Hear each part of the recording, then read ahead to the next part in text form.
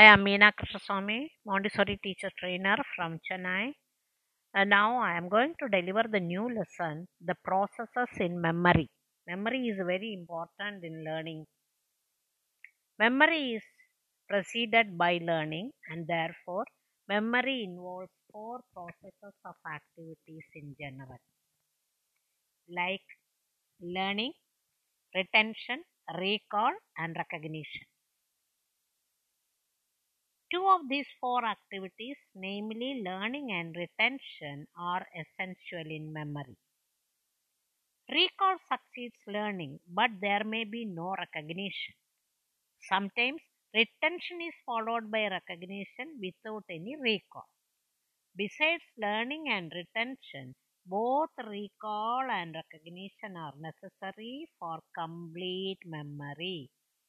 Sometimes recall, which takes place first, to be followed by recognition, but equally often the order of the two activities is reversed. Learning.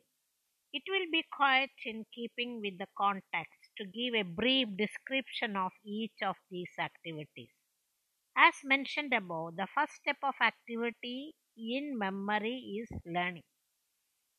If learning is good, memory will also be good. Thus, the methods which assist learning do the same for memory. Learning creates memory, traces on the mind, on the basis of which recollection is affected. Retention. The second activity in memory is retention, which means retaining of the residues of experience. The residues of experience are left on the mind in the form of memory traces where they are safe, though they are acted upon by interest, etc.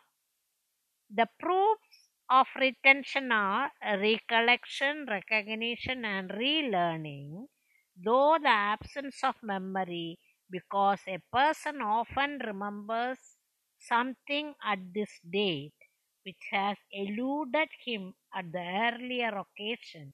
Same in the case with recognition, because while its presence indicates memory, if we come face to face with a long separated friend and find ourselves unable to recognize him, we cannot take this to earn that all the experiences related to that person have been obliterated from the memory, because the next proof of retention is furnished by relearning. If there is no progress in relearning, it will be concluded that there was no retention. That is what I want to discuss in this lesson. There is a continuity of the lesson. Part 2 is recall. That I will tell later.